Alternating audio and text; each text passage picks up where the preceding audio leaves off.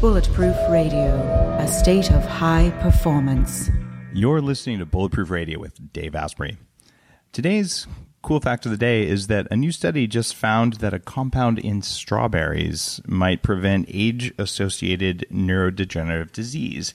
Now, if you've read Headstrong, you know that, well, about half of us under age 40 have early onset mitochondrial dysfunction. That's kind of a bad thing. And this new study says that that compound from strawberries called ficitin could be particularly helpful. However, I got to say, you're going to have to eat an awful lot of strawberries to get any benefit. It's kind of like resveratrol in red wine. I'd like to tell you red wine is super healthy because of resveratrol. It's just you need to drink like a truckload of wine to get as much as you get in a little capsule, which is one of the reasons I like supplements. That said, could be kind of cool, right? In this study, it was at the Salk Institute in the Neurobiology Lab, a place where I've actually been, a pretty amazing place. And they found that mice that got large doses of the stuff had significantly reduced cognitive decline and inflammation from aging. Given that I'm looking to live to at least 180, and I hope you'll join me in that quest, and I also plan to, well, die trying if necessary, maybe this is something you want to start thinking about. Eat a few strawberries and maybe take some supplements, things like that. All right. Today's episode is going to be fantastic fun because if you're watching on video, if you want to see this one on video, go to bulletproof.com/YouTube to find the channel. I'm recording it live in the headquarters of TOMS Shoes with none other than Blake Mykoski, who is the founder and chief shoe giver of TOMS, a multiple successful entrepreneur, and a guy who just wrote a book called Start Something That Matters, talking about social entrepreneurship and things like that. So Blake, welcome to Bulletproof Radio, and thanks for having me. Thank you. Thanks for coming to our headquarters here in LA.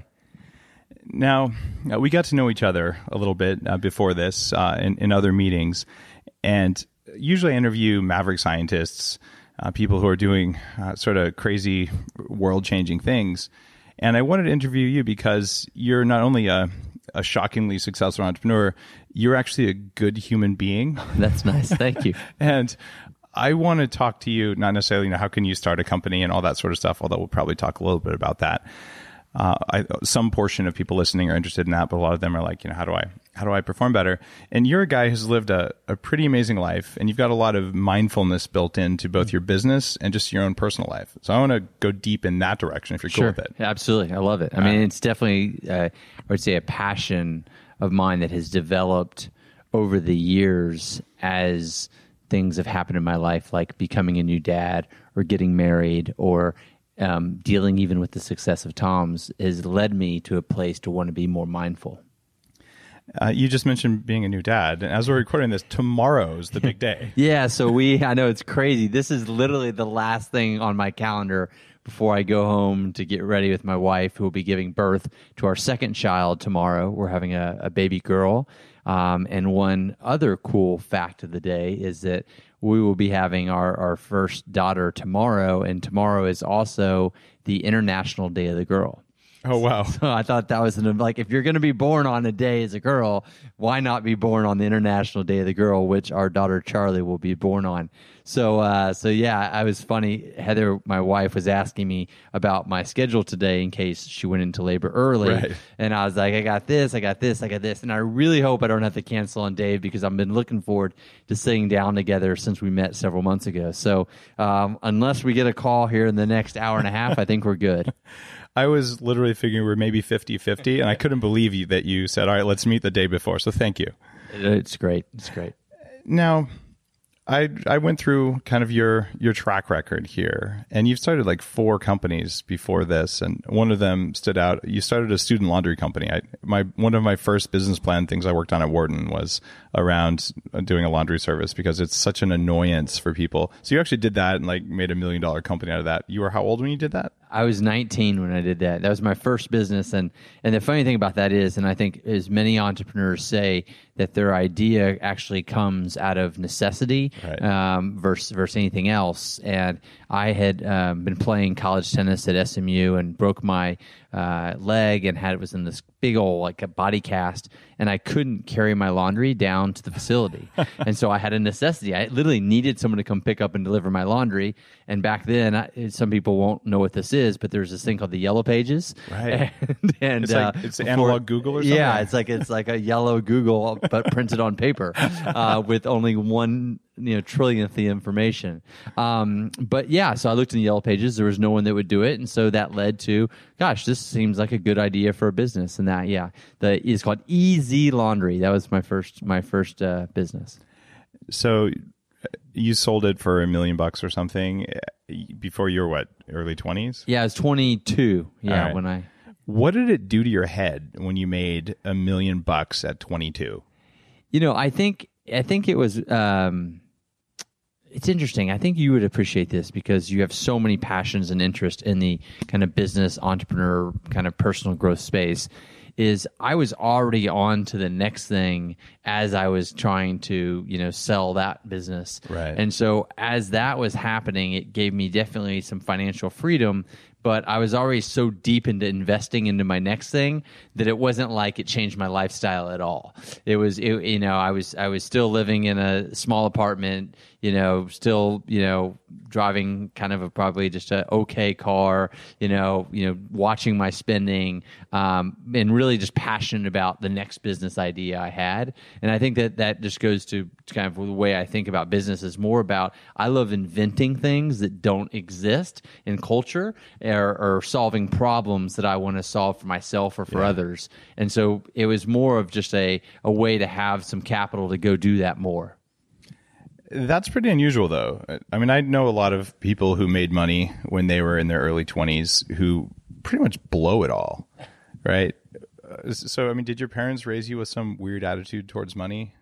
This is like deep psychology. Yeah, everyone has issues about money. Everyone does, and I think you can have issues about not having enough money or then having too much money, and unfortunately, there's a lot of pain and suffering that comes from people who are successful, as I'm sure you've met. Yeah. I think it's money has never been like overly important or idolized in my life, and largely maybe because I grew up in an upper middle class family that had enough money. It wasn't like we were seen as rich, but we also were seen as very fortunate, very well off. We were very grateful. My dad was a doctor. My mom was an author. Okay. So I think it was just like it was an environment that it didn't place such an importance. One of my favorite entrepreneurs, Sarah Blakely, who started Spanx, I think says the best thing about money. She said, Blake, money is fun to make,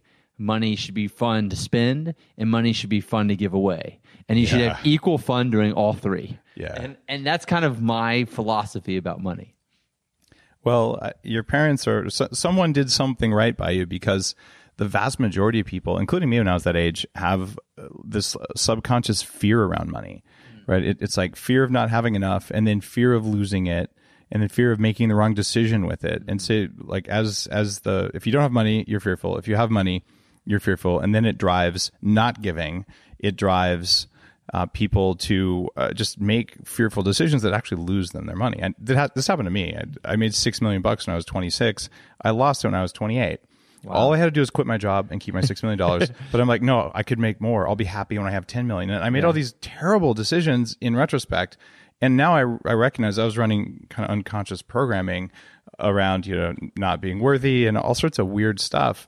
But so you made your $1 million, right? Yeah. And you just never had the fear about money thing. You looked at it as a tool.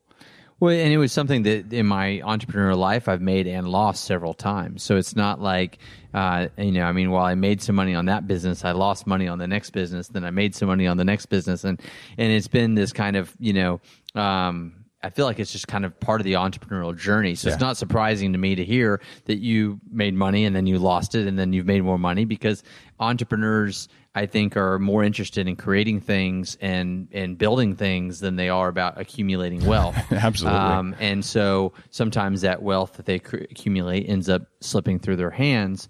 I think at the end of the day, it comes back to like these patterns that we develop when we're very young, and you could say that they're neurologically hardwired into our brain, and I think that's why so many people have these patterns and these certain kind of reactions, both good and bad, to money or being afraid of losing it because they witnessed their parents dealing with money in that way. And like I said, I was very fortunate in that, we always had sufficient means to, allow us to do not just the basic things in life, but take a family vacation every summer and give each other nice gifts in the holidays. And my parents were very charitable. They were always giving money to different causes or the church or, helping pay for people to go on mission trips or whatever it was.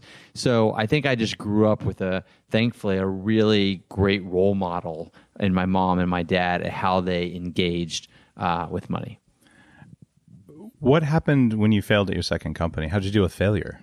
I think the hardest thing about failing in a business is when you actually have to stop, because you could still think this is a good idea and this could be successful. I just had a little more capital, I had a little more time. But when you literally run out of money and you can't get any more, especially if you're raising investor money, that's like a really frustrating thing. It's like the game's over, the clock's done, and you don't get to keep playing.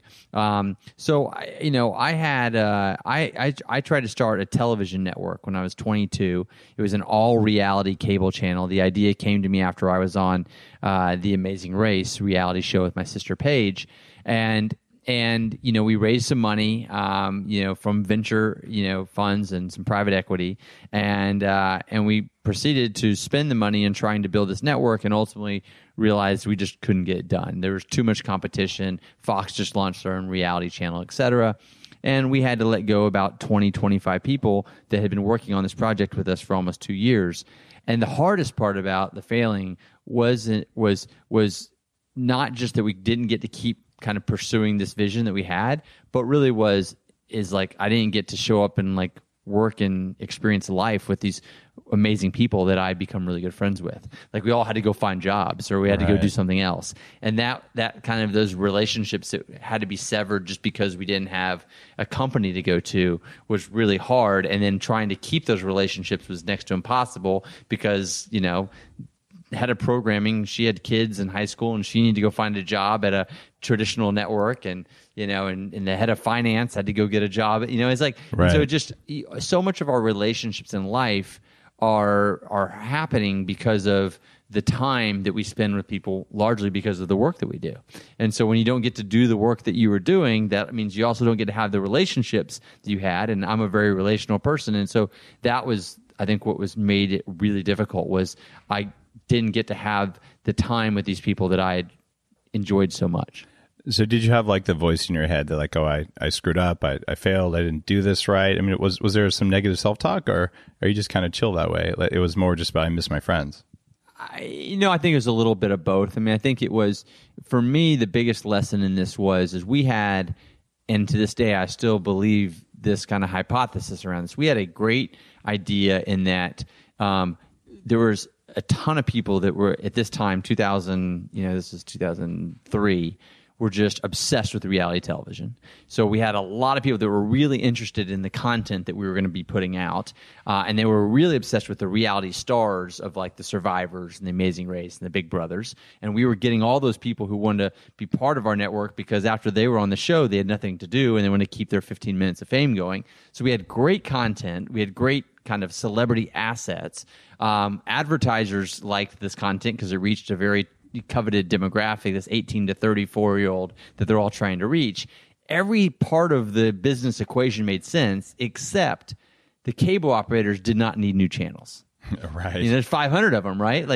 Why would they pay me? They're not going to get any more subscribers if they add this channel. And so there was a single group of companies, about 6 of them in our country, that controlled the fate of this great idea ever reaching its end consumer. And so I learned a big lesson in that, I was very frustrated myself that I didn't have the foresight to see that before I raised all this money and hired all these people. Because if so, I could have just gone to them first and seen if there was any chance in the world that we were going to get on their networks. And if not, then I wouldn't have spent 2 years of my life trying to do so, because I probably could have figured that out pretty quickly. You had the wrong customer identified. You were looking at Exactly. the viewers, not the people who would pay. Exactly. Right. And so that was the hardest part, was just feeling like I really had missed something. And that did create some negative self-talk. But I think the larger part of the thing that made it so hard was just I missed the people that I had worked with, and I really felt like we were on a fun mission together that we weren't able to continue working on. I've felt that even just when you leave a company after you've been there for a few years, you form all these relationships, and I think a lot of people when they change jobs, like they kind of feel like they lost their social support net, because so many of us, our friends, are our coworkers, right?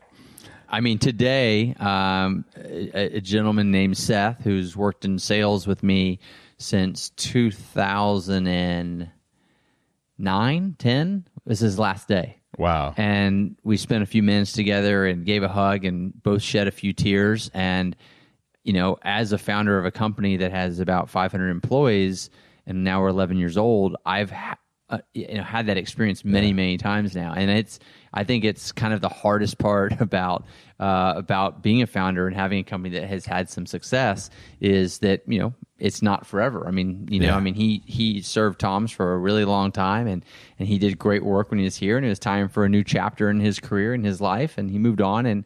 And the number of those conversations I've had over the years, especially from the early employees that were in the apartment with me, or right.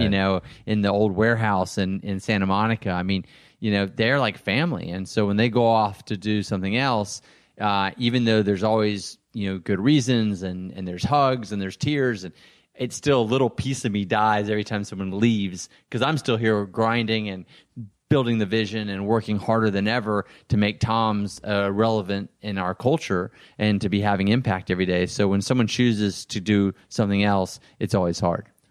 Yeah, it for me at least, it kind of triggers a little bit of like they're abandoning me, even though I know that's not real, but you get that little twinge. But then you're also like, well, okay, I have a great opportunity. It was the right thing. And so it always kind of feels good though when someone leaves. Like I had an employee leave and start a company. I ended up like investing in her company. So I'm like, she was fantastic. I was sad she left, but like all the reasons were right. And Carissa, I'm talking about you. She started a makeup company, actually one that we'll say copy. Thrive, right? Yeah, there you go. Yeah. I was just going to. Great. Oh, do you know her? I do. Yeah. Oh, excellent. I was going to say she definitely borrowed your give idea, because she gives makeup to women who are recovering from cancer or from chemotherapy every time you buy makeup. But it's very much the idea that you pioneered around this giving company, and she's doing fantastically well. So I'm like, how can you be, on one hand you can be sad, on the other hand you can be like, wow, this is amazing, like someone left, and that feels good. What about though, what goes through your head when you realize, well, here's someone who worked out, but they're not working out anymore? I mean, that's also something that as a founder you deal with a lot, especially in kind of I would say, we're 11 years old now, in the middle years, so to speak. Kind of once you kind of proven your business model and it's working and you're having high growth, it's just part of building a business. And I think the best advice that I ever received from mentors and people who have been down this path before me is, to act quickly, and to act, really transparently, just be really honest with the person and with yourself, and not try to like squeeze them into a new role or redefine the role, because ultimately that is limiting them and holding them back and the business, and it's not fair to the other employees that are still, surrounded by that person. So, it's just part of what we do, and you got to have those conversations. And I think the quicker you have those conversations and the more just open and honest you are about why you're having the conversation, it's kind of like pulling off a Band-Aid. It hurts, but if you do it quickly, the pain goes by pretty quick. I think there's a lot of personal growth that happens being an entrepreneur, because it forces you to be a little bit more conscious with your relationships, right? Because you're like, well, you want to help someone at the same time. Like if it's not reciprocal for whatever the reason is, at a certain point, just to be able to practice that skill of saying, all right, like let's both find what's right for us, that's been a difficult thing for me as an entrepreneur as well. But it sounds like you've navigated these waters remarkably well. And I'm still digging, and I think people listening are interested in that too. Like you've now done this 4 times, and you've created this new business model of giving. But what have been the sticking points for you? Like, what are the hard things that you had to work on yourself in order to get your companies to do these things?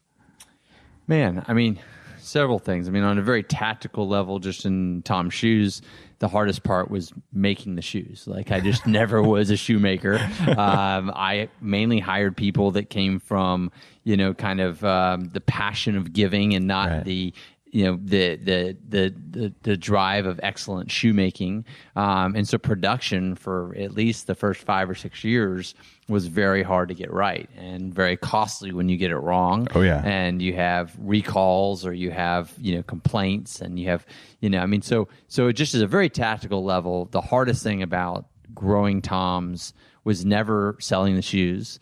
It was actually in making the shoes and then also really making sure that we were giving the shoes in a really sustainable, responsible way, because no one in the history of the world had ever given away as many shoes as we were giving and still are giving away. And we've given 85 million pairs of shoes away. So there's just no organization set up to tell us this is the way to give in a responsible way that doesn't disrupt local markets or doesn't undercut, the local, shoe seller. Right. These are the ways that you look to creating aid but not need and dependency. I mean, there's all these really deep kind of thinking around, how do you help those in need in a responsible way. And that was really hard because we just didn't come from that background. So I think what I've learned is, you have to ask lots of questions. You be very curious.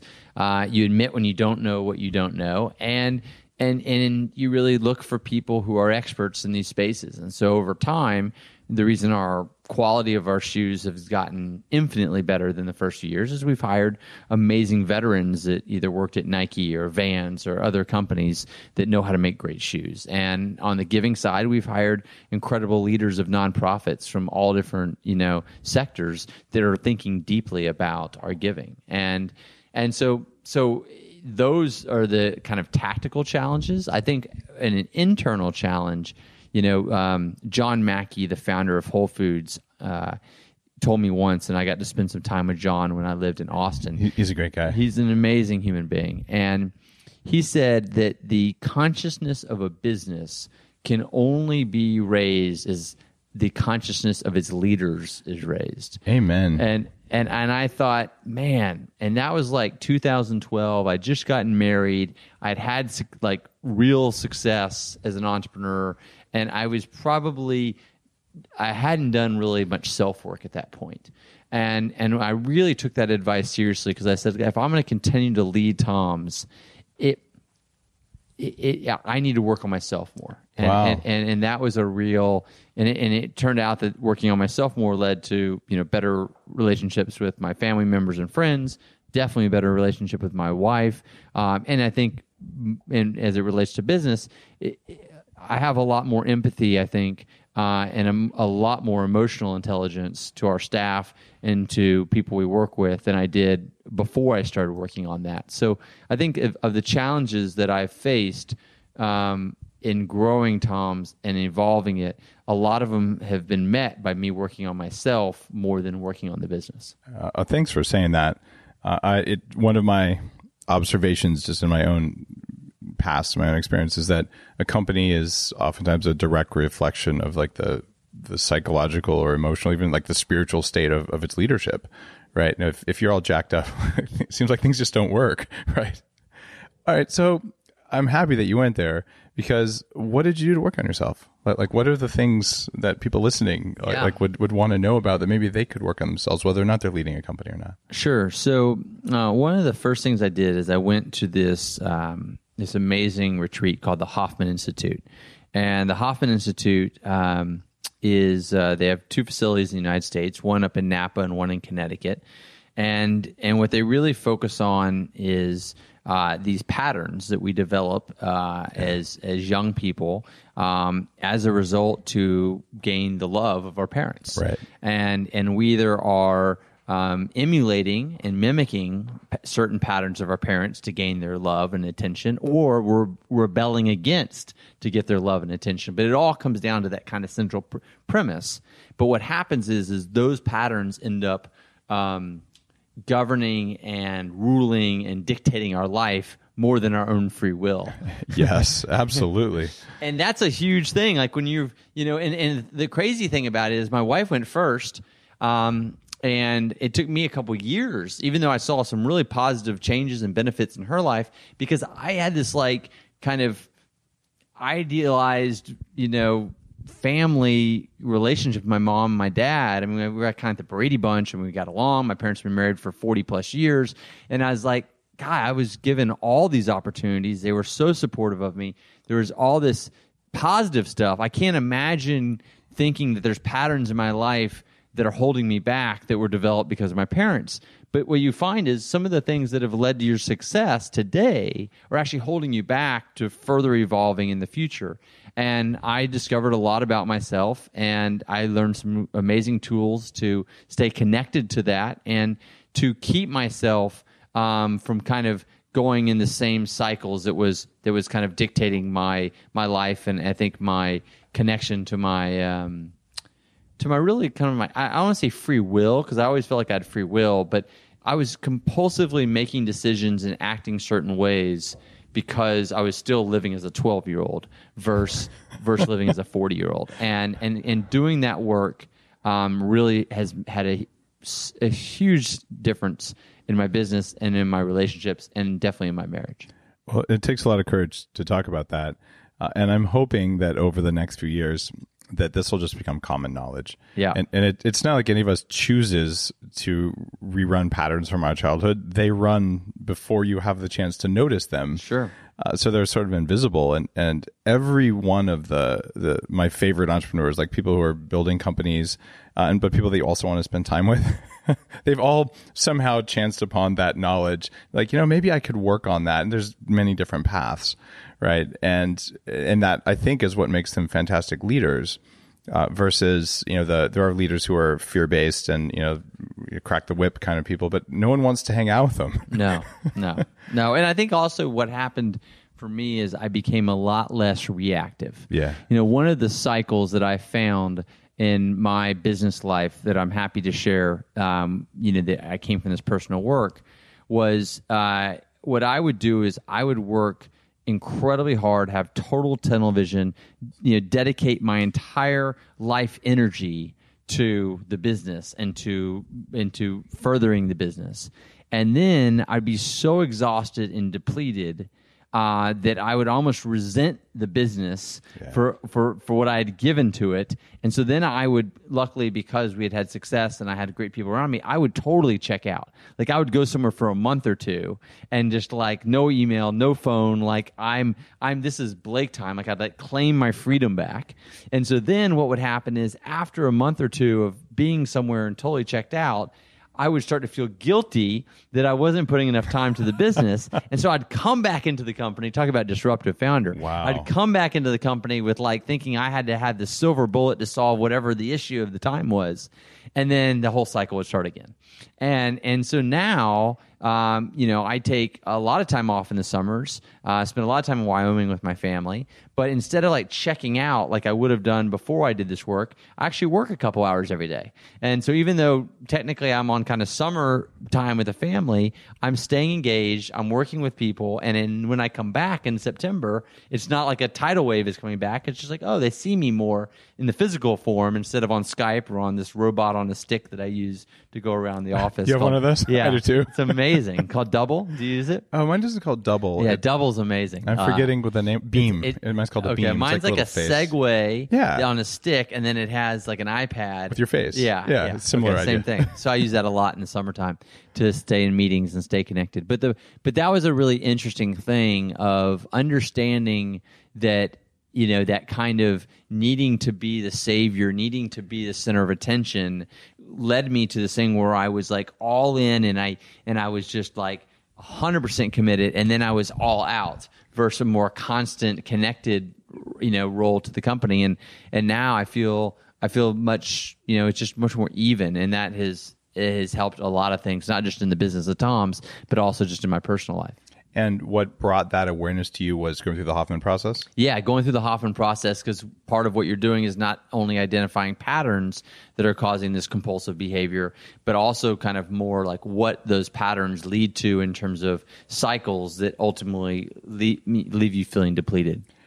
When I figured out the patterns that had driven a lot of my success in a not so positive way, I actually had a lot of guilt around like, good God, how could I have allowed myself to like go and act like an asshole all the time without knowing it? Did you deal with any of that? You're like, oh my God, I can't believe I was doing that? Or was your self-forgiveness kind of built into that? I mean, I think the thing that was kind of the most interesting to me was this pattern or this thing around idea or identity creation. You know, when I was 13, 14 years old, I was a really good tennis player and one of the better tennis players in the state and probably the best tennis player in my neighborhood. And so I quickly formed an identity as Blake, this great tennis player, which was very different because I grew up in Texas where most guys were football players or basketball players. So I was already a little different because I played tennis. But then because I was a really good tennis player, it was a sense of identity, right? And then that led through college until then me starting my first business. And then at 19, I became known as a young entrepreneur, you know? And so for my 20s, and even to my early 30s, I don't know when you stop being a young entrepreneur and just an entrepreneur. I still curse that day. I really liked when people reference to me as a young entrepreneur. That was a huge part of my identity, right?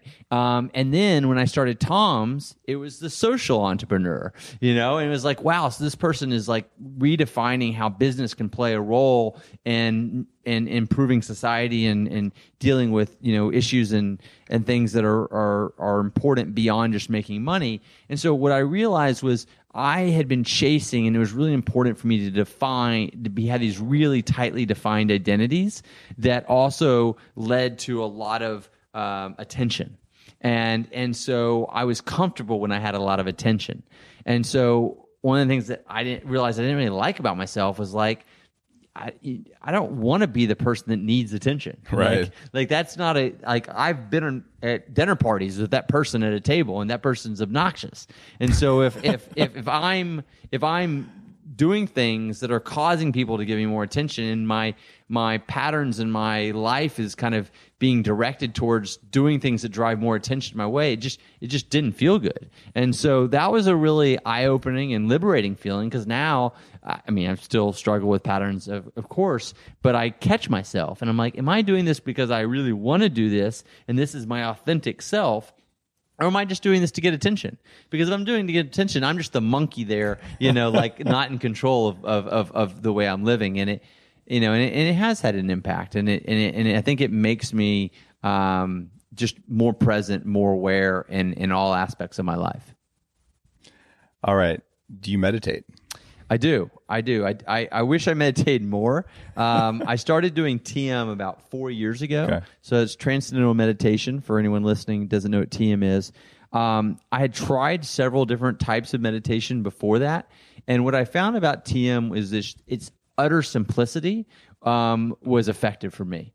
And the idea of, you know, having a mantra that is kind of a sound feeling or vibration and allowing your mind to go there versus like trying to control your mind to not think of things or to think of something or concentrate on something. For me, it was a much more calming form of meditation. And so the TM kind of world would say meditate twice a day. I'm doing pretty good if I get 5 mornings a week. Like if I get 5 out of 7 mornings a week for 20 minutes, I feel like I'm in the meditative zone and it's having a positive impact on my life. As I think about the next 2 months and I'm going to stay home in the house and take a paternity leave with our new daughter coming, I'm curious to see if I can get, you know, once in the morning and once in the evening when the baby and mommy are sleeping. So I'm going to try to meditate more. That's one of my intentions for the next 2 months, and see if it feels different than my 5 mornings a week right now. But I'm for about 4 years now, I've been pretty consistent with 5 mornings a week. Nice. Now, I wish you luck on becoming a more advanced meditator as a brand new dad. This is your second child. I know. I'm always I'm always optimistic and usually naive. So we'll see.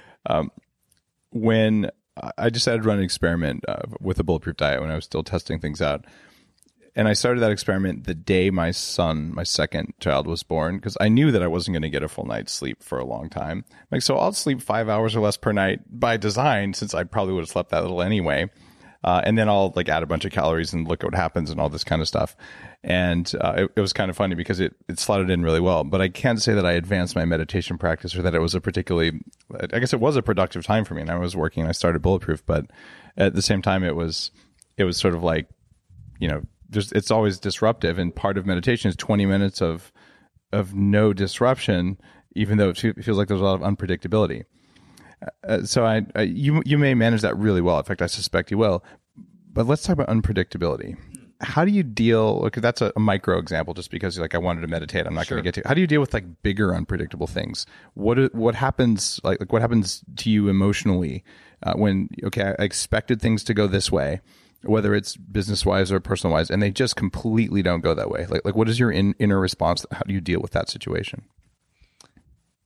It's interesting because I think it leads back a little bit to meditation, and I'll show you how I'll get there. Is that like I feel that I am better capable and prepared to deal with unpredictability and just, I'll even say, things going not my way when I have certain things in my life that I do have control over. So for instance, about 2 years ago when I was 39, I decided that I was going to get in the best shape of my life by the time I turned 40. And up until that point, for like the last decade of building TOMS, I was working crazy hours. I was not eating very well, and I definitely had lost kind of my athletic ability and fitness level that I once had when I was playing college tennis.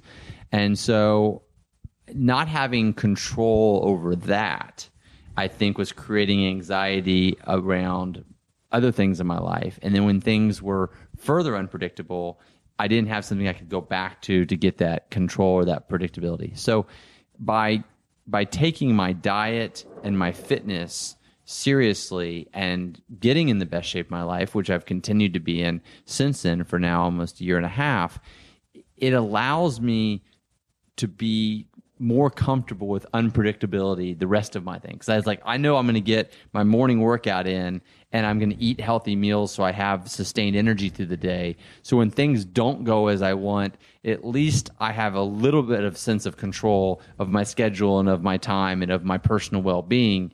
And so I think it just equips me to be more open to things not going my way. Does that make sense? I don't know if I explained that very well. I think I get it. You're basically saying I've got control of my body now. Therefore, at least I have that, even if I don't have control of something else. You still have that level of like, I don't know if it's anti-anxiety or just that level of calmness that comes from like, I've got something anyway. Exactly. And I think that's where it also goes back to meditation, where if you have a meditation practice, then you know that you're going to get at least 20 minutes a day of that's just for you, your time. Now hopefully you choose the right time so you don't get interrupted. But in theory, if you can find that time, then it gives you a sense of empowerment so that when things don't go your way or you do get interrupted, you feel like you already kind of checked off one of your needs. So and that I found that really, it's funny. My wife and I are very different in our activity level needs. Like I need literally to burn energy. And until I burn that energy, like I have like a sense of just kind of like, I'm revving. And if you're around me, that can start to get annoying. And I can get annoyed because I haven't gotten that energy out. So we discovered in our relationship that like, she doesn't like to get up particularly early, and I don't mind getting up at 5:30. So if I go and just crank a workout or a surf session in or rock climbing in the summertime from like 6 to 8, even before our kids get up, I'm actually really pleasant and I'm really chill from like 8 to 11. We have breakfast. We take the kids. I was like, I've already taken care of something and I've kind of expended energy. But if I haven't done that, and then I'm going into my day and I'm still having that kind of like, I need to get this out. And then all these things happen in my day that give me no control of my day. And then I can it can put me in a funk. It's really cool that you said like, that's what works for you. I see so many people who are like, well, this person does that, so I'm going to go do it. And I know some people who are wired the way you are. And I know others who are like, if I had to do that every day, like I would hate my life. So how did you discover this worked for you versus some other thing that might not work for you? I mean, I think that goes to, a lot of what you've written about in Headstrong and other podcasts that I've listened to that you've done is like, it's all about experimentation. Like just by testing it. Yeah, it's really by testing. I mean, and I think that like you do something for a week or two, how are you feeling? You do something and, don't just, I mean, it's great to get knowledge and lead by, and learn from other examples and to read books and listen to, I mean, I love information. I love new ideas. But ultimately, it has to work for you. And so, like, something I've recently learned in my working out is I was overtraining. I was about to ask you that. Beautiful. So, yeah, I got to a point to where I was actually feeling like I wasn't as vibrant and as excited for these morning workouts. Yeah. And I got to a point where I was like, I think I'm just working out too much. So I cut it back to, like, really just 2 hard sessions a week. And I'm really looking forward to those sessions now. I feel like I'm keeping the same level of fitness, if not getting stronger. And I'm training half as much.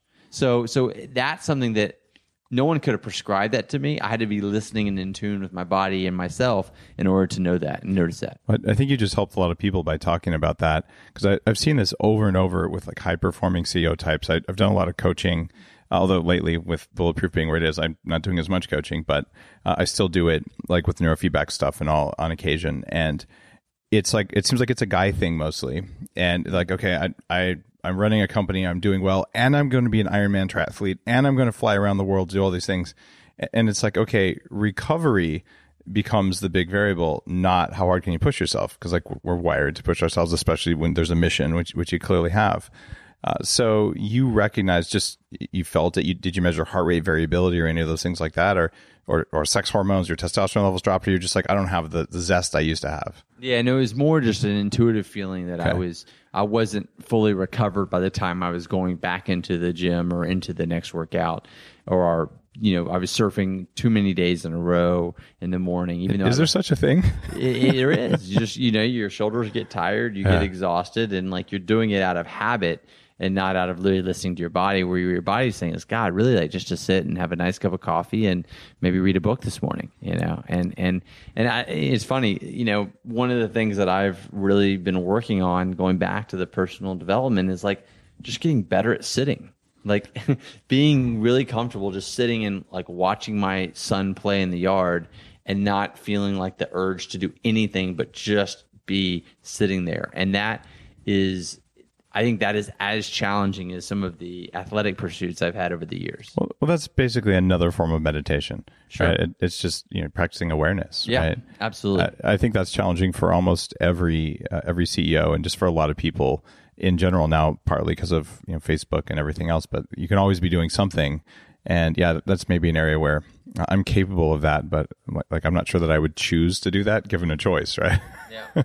At least it's a choice versus an automatic behavior for you now, because you're realizing, okay, I feel the urge to do this, but I'm choosing to do something else, and then you feel like you've got the control there. Yeah. I mean, I think it all goes back to like if you're taking care of yourself, if you're doing, if you're getting these basic kind of checklist of things that allow you to, kind of live with the most energy and awareness, then these things are easier to do. And then when your world starts spinning out of control and you don't feel like you have that control, then it's harder to be, present and to sit and to do these things. So did you hire like a personal trainer and a personal chef and a nutritionist and a massage therapist and, like an army and entourage of people to like help you get in the best shape of your life? Like, how did you go about doing that? No, I've actually just been slowly but surely adding those people into my life. But no, I originally was just really working with a trainer. I mean, I think that was the main thing, is like having the knowledge that I was getting the most out of the amount of time that I had to commit to that. I think from a diet standpoint, it was really just mainly cutting out sugar and a lot of senseless carbs. Okay. Like for me, that was, I mean, once again, everyone's different, but for me, it was recognizing that by cutting out a lot of kind of the senseless carbs and also most all sugar, the weight and the body fat just fell off. Nice. That seems to work for a lot of people, but there's some people who seem to need their carbs, right? Absolutely. So this is another case of, don't do what worked for me, do what works for you. Absolutely. All right. Good advice.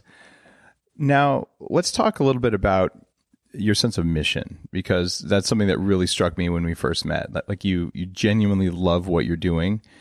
Why did you pick this mission? It's interesting. People ask me all the time, like, there's all these problems in the world. How did you decide that you wanted to help give kids shoes? And I'm always say, like, I did not choose shoes. I feel like shoes kind of chose me in a way, because I was down in Argentina and I wasn't looking to start a nonprofit. I wasn't looking to start a social enterprise.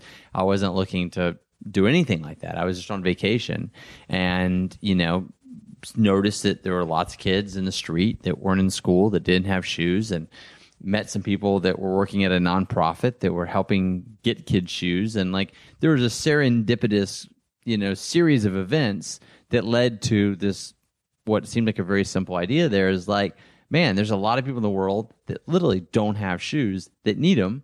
And there's a lot of people in the world buying shoes every day because they just want them. So if you can take what someone wants and provide with something needs, like that would be a really cool value exchange in the world of business. And this is 2006 when this was not happening. And so what I got excited about and kind of what became TOMS was just kind of like that kind of, I think it was that rebellious spirit in me of wanting to do something different than just starting another business.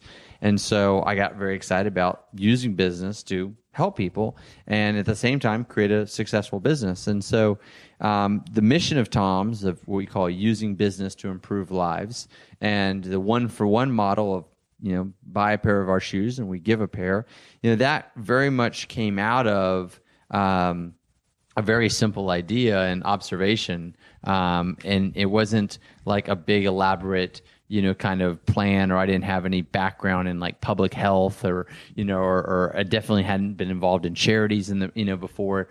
So it really was something that very organically grew out of a series of observations and kind of pieces that I put together.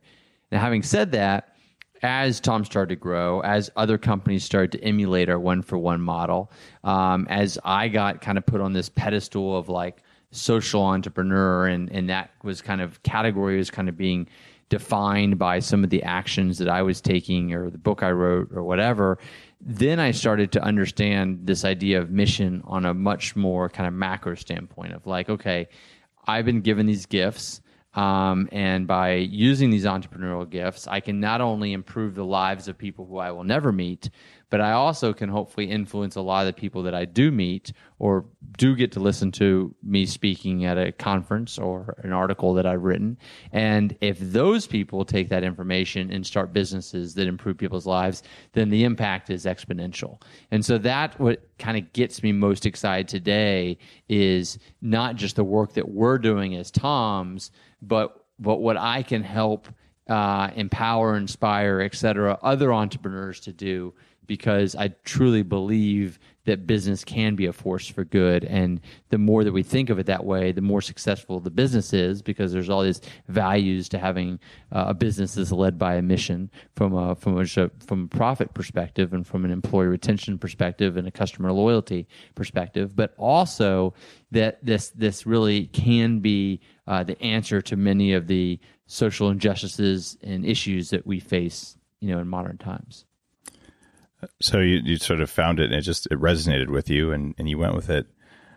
And lately, though, it seems, in fact, not just it seems, you've announced every year you're picking a new cause. Yeah.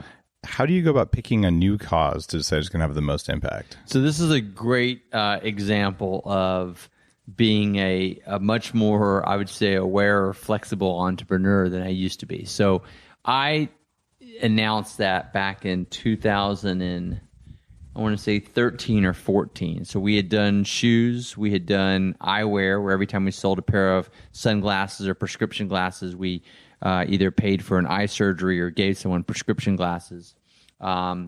Then we launched a coffee company where we would provide clean water when the coffee that we were sold. And then the last product we did was bags, and we had this safe birth kit that we would deliver to women who are giving birth in their homes. That is the coolest thing ever, by the way. I love that you did that. Thank you. Yeah, and it was so fun because when we knew that there was an opportunity to sell bags when you sell shoes and eyewear. It's like an accessory company. It made sense from a business perspective. We couldn't figure out what's the give.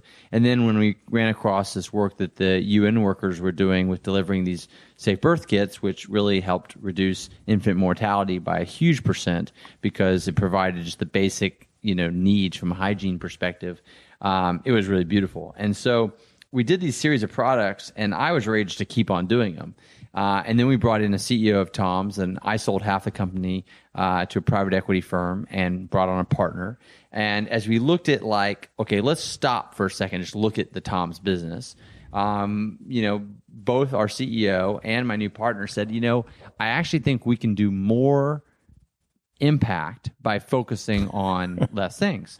And as an entrepreneur, and as someone I know yourself, as kind of an inventor like me, that could have gone really bad. Yeah. But instead, because I had done some work on myself and I was in a place where I had more awareness of my strengths and weaknesses, I said, okay, I'm going to be curious about this. So why? And so I asked a lot of questions, and ultimately they were able to convince me, overwhelmingly convinced me, let's really focus on our shoes, our eyewear, our coffee or bags, and let's not try to launch something new every year because that puts so much strain on the organization that we're not able to fully capitalize on the products and the categories we're in, and it confuses our customer because they haven't even got fully into the new product yet. And so we changed that strategy 2 years ago, and it's been great. We've seen growth in all these other categories, and I think it's allowed us to operate with more excellence here in the building. And frankly, I feel less pressure because I don't have to come up with something new every year. So it's it's kind of like it's actually worked out quite well. But it was definitely not the path I would have taken if I was just left on my own. So it really, I think it's been a good example for the people who've been with me a long time to see how I've evolved as a leader and open to other ways of approaching the growth of our business. The focus thing is I think a challenge for a lot of entrepreneurial types. I'm getting this from my product team all the time. I'm like, let's do this. People will love it. It'll change people's lives. And they're like, maybe, but not now, because if we do that, we're not going to keep doing what we're doing. We're not going to launch the latest cold brew or whatever. Like there are limits. I'm like, well, can we just hire more people? We raise venture money. Yeah. But the truth is that even if you do all those things, there's the customer confusion. And also you can only scale a company at a certain speed. You hire new people, then you lose the culture. If you triple the size of the company in 3 months, how would you do that? Right. So your own path of awareness led you to be cool with that conversation, saying, all right, I said we were going to do one of these every year, and now I'm changing that decision, and now we're going to stick with the ones we've got, and we're going to do those really well and maybe do something later. Absolutely. And I think I was very vocal in the media about that kind of proclamation of this is what we're about. We're the one for one company, one new product every year. And so to kind of go back and yeah, that was an idea and we decided to change our plan. It takes a level of humility and openness. But I think with each of these things, which I think is a lot of the theme of this discussion is, goes back to what John Mackey said, raise the consciousness of the leaders and the business consciousness goes up too. How do you deal with critics? Man, that's that's something that definitely has been a journey for me, because I did not used to deal with them very well, and I felt I took it very personally at first, especially because in the early days when we first we started 2006, the business really started growing 2008, 9, 10. I would say 2011 was when we started really getting criticized. And it was crazy to me because we were doing so much more and donating a huge percentage of our revenue, to trying to make the world a better place and improve people's lives. And then we'd have people talking about how, that our giving shoes were just only, creating, dependency issues in developing countries, or, that we weren't creating enough jobs in the countries and we were just giving aid. And some of the criticism, in essence, from a purely intellectual level is correct. But in a practical level is like, okay, you show me how you can make a factory in Haiti overnight. Like, it just doesn't happen. Like, they don't make shoes there. Like, They don't have the raw materials. They don't have, but like, it's easy to lob in this criticism from somewhere in cyberspace that I would take super personally. Did you just say cyberspace? Yeah. It's because we're over 40, man. Yeah. No, I love that. But no, but that's, that's where, it comes from. And so I would say like 2010, 11, maybe even to 12, I would respond by taking it very personally, being kind of hurt. And then I recognized that you can learn, at least thematically, you can really learn from critics. So I started really understanding, like, okay, where is most of the criticism coming from with our model? Because it's a very small percentage of people, but they're very loud. Yeah. And so what are they most loud about? And is there anything that we can do as a business to address it? And the area that we ultimately really dug into was in job creation. That I'm an entrepreneur. I love helping create more entrepreneurs. And so if there was a way to use our supply chain and our business model to do more local manufacturing in the countries that we're giving, then I was all in, philosophically, intellectually. But then in practicality, could we do it? And so we set a goal of making 30% of all of our giving shoes within 3 years in the countries that we sell them in. And we achieved the goal. So I think it's over 40% today. And we make shoes in Kenya, and make shoes in Ethiopia, and we make shoes in India. We used to make shoes in Haiti, but that ultimately didn't work out. We still do design of shoes in Haiti and do a lot of art around the shoes in Haiti, but not the actual physical manufacturing. And it was something to where once we stopped trying to fight the critics or defend our position and were open into listening to it, that it helped kind of grow our business, and it helped us, with an insight around what our customers were caring the most about, and that was seeing that companies were helping in the job creation space in dealing with poverty and not just in the aid space. So I've noticed that there are sort of two types of critics out there. They're the critics who are like, I don't like this because, and then they list things that they don't like, things that they think should be changed, and they give you a reason. And then there's another kind of critic that says, you're insert a bunch of insults here because, and maybe they're the same points, maybe they're not the other points. Do you see a difference between those two types, and do you treat them differently from a business perspective? I think the first type is more constructive, because it's like, I don't like this because, and there's a list of reasons, and you can disagree and argue and debate them. When someone says, I don't like you because, then I think it's more of a personal attack, and I don't know really where that leads to. Yeah. Because we are who we are, and none of us are perfect, and you don't even know me really. you don't like the media version of me, right. So those, I think, I think those are easier just to dismiss and to ignore, because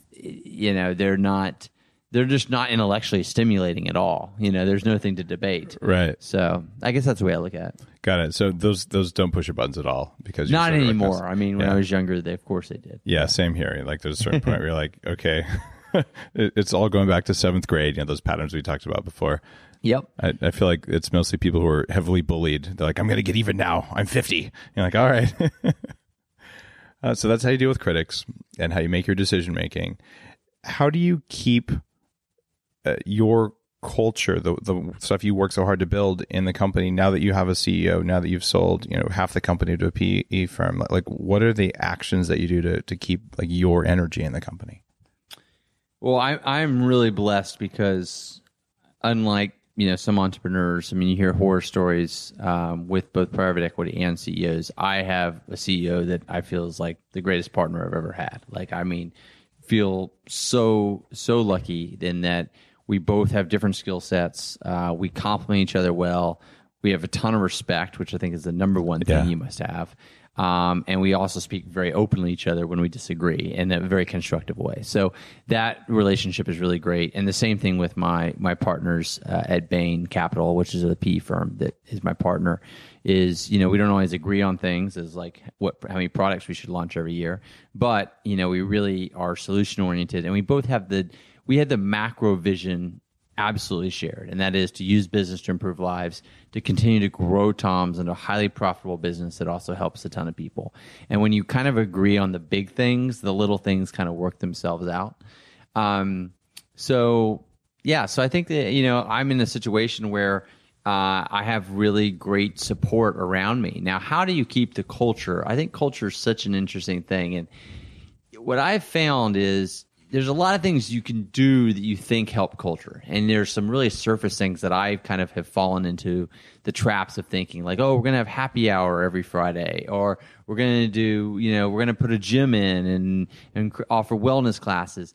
Those are perks. Those aren't culture. Yeah. And culture actually is healthiest when you just have a clear vision of what you're trying to accomplish, and the vision matters to people. Like actually, the best way to have culture is to have a really clear strategy that's working, because people feel really good when they're coming to work every day and it's clear what they need to accomplish, and they're giving the tools and the empowerment to do so, and they're going and they're kicking ass. Like, they love their jobs. Yeah. They think culture is amazing. The minute that stuff isn't clear, and we've had many times at TOMS that's clear, and I guarantee right now there's probably, 10, 15% of our staff that say it's not clear for sure. So it's never perfect. But that to me is what culture is. Culture actually is everyone with a shared vision, working hard and feeling empowered to do so, and accomplishing whatever it is your company's accomplishing, whether it's mission-based or not. Like, I think you can have great culture and probably be an evil company, because everyone is there for the same reason, to create evil. But it's really interesting. I think I've learned a lot of things you think are increasing or improving your culture are these kind of surface things that sound fun and that you do. And yeah, they're nice perks. But unless the strategy is clear and the empowerment is there, none of those things will make up for the lack of culture that you could have. Nice. By the way, if you're listening to this, you can tell that I'm picking Blake's mind about this stuff because I'm an entrepreneur who hasn't done as much as he has. So you can see I'm getting my little lessons here right now. So thanks for that. Whatever can help. I've gotten so many people helping me, that's for sure. It's pretty amazing how people step up to help when they think you're doing good stuff. Now, we're coming up on the end of the show, and I'm looking forward to asking you the question I've asked every guest on the show, which is that if someone came to you tomorrow, Blake, and they said, look, I want to perform better at everything I do as a human being, not just my work, not just sports, but just my whole life, what are the 3 most important pieces of advice you'd have for them? It's such a good question. Okay, so the first thing is I would say create a very simple daily gratitude practice. Like, hands down, spending 5 minutes in the morning, 5 minutes in the evening, writing in a journal, all the things you're grateful for is probably the most effective thing I've done to manage my stress level, my clarity of thought, my energy, my attitude, everything. Like, there's something, I don't know if it's proven in science or not, but like, when you're grateful, it's really hard to be negative or depressed or whatever you want to add in there. So we can see it in your brainwaves. Like, gratitude's real. Yeah. Yeah. So gratitude is super real. And I think in terms of high performing, you find people who are high performers, they're grateful people. And the more opportunities through your day to express gratitude to others, the more oxytocin that's created, the more alive you feel. So that's number 1. Number 2 is drink more water. Like, it sounds super simple, but in this last year, I have really made it a practice to drink a ton of water. Make sure you get some Himalayan sea salt in there as well, so there's some electrolytes, because you can drink too much water. Oh, yeah. But find out what the right amount for you is. Once again, that theme is going through this show. But, just drinking water all day long, now you will have to pee more, and that has some inconveniences, especially if you have a long commute. But I really have found that it's increased my energy level in a huge way. Nice. I feel that, like, everything is working better. in my body. And it's such a simple thing, but it's a habit that you have to create. Like, it takes a while. Like, you have to get used to like carrying that Nalgene bottle everywhere you go, starting every meeting with offering people water, filling your water up. Like, I found that this has not been a habit that just happened automatically, but it has taken some work. But now that I think it's fully ingrained, I'm definitely performing better at kind of every aspect of my life by simply drinking water. Okay, so those are two that just immediately pop to mind. A third one, man, I'm trying to think. I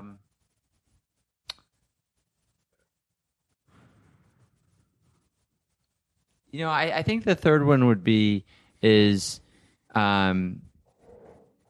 setting goals, but really publicly announcing them so you have accountability. Nice. I think a lot of people set goals, and I used to write goals in my journals all the time, but I think I started accomplishing my goals, and some people call this manifestation, right?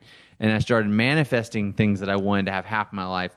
The more I was not afraid of sharing them with loved ones on social media, with my coworkers, because once I shared them, the likelihood of me just sticking to it went up exponentially, right? Because people would ask me about it. How are you doing on that goal? So like when I said, I'm going to get in the best shape of my life time I turned 40, I told every single person that. Like if you went to dinner with me, like, what have you been up to? Well, guess what? I'm going to get in the best shape of my life by the time I turn 40. If I was, reconnecting with someone I hadn't seen in a while, what have you been up to? Well, I'm doing this. Like I just kept telling people that. And then enough people kept asking, well, how's it going? Is it working? What are you doing? And then it just became a part of my identity in a sense, and it led me to actually achieve it. And I think that there is a lot of power in the personal accountability. And frankly, I think this is a positive of social media, is it's very easy to get people to track your progress and to keep you accountable when you say you're going to do something to all your friends and followers online. So I think in terms of really looking at performance, being grateful, drinking water, and then setting goals publicly is a great way to perform better. So you're basically outsourcing accountability for your goals. Yeah, it's super important. Or crowdsourcing, I guess. Crowdsourcing probably more than outsourcing. Yeah. Yeah, I like that. That's cool. I don't think that's an answer I've heard before either, which is kind of cool. Good. You might be the second person to say drink water, which is kind of cool too. So pretty unusual stuff. Blake, it's been a great pleasure to have you on Bulletproof Radio, and thanks for having me here at TOMS headquarters. Great. Thank you so much, Dave. Appreciate it. If you liked today's episode, you know what to do. Go out and pick up a pair of TOMS shoes. And when you do that, another person somewhere who really needs shoes is going to get a pair, and I think that's awesome. Have an awesome day. If you like this episode, you know what to do. Besides getting some TOMS shoes, head on over to iTunes, go to bulletproof.com/iTunes, and leave a review. You just heard gratitude, one of those things you can do. When you leave a review for this, it's a way of expressing gratitude. So you win, and other people who find the show also win. So thanks for taking it the maybe 20 seconds to do that.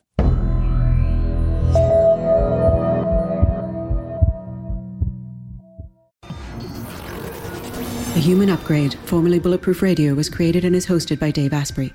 The information contained in this podcast is provided for informational purposes only and is not intended for the purposes of diagnosing, treating, curing, or preventing any disease. Before using any products referenced on the podcast, consult with your healthcare provider, carefully read all labels, and heed all directions and cautions that accompany the products. Information found or received through the podcast should not be used in place of a consultation or advice from a healthcare provider.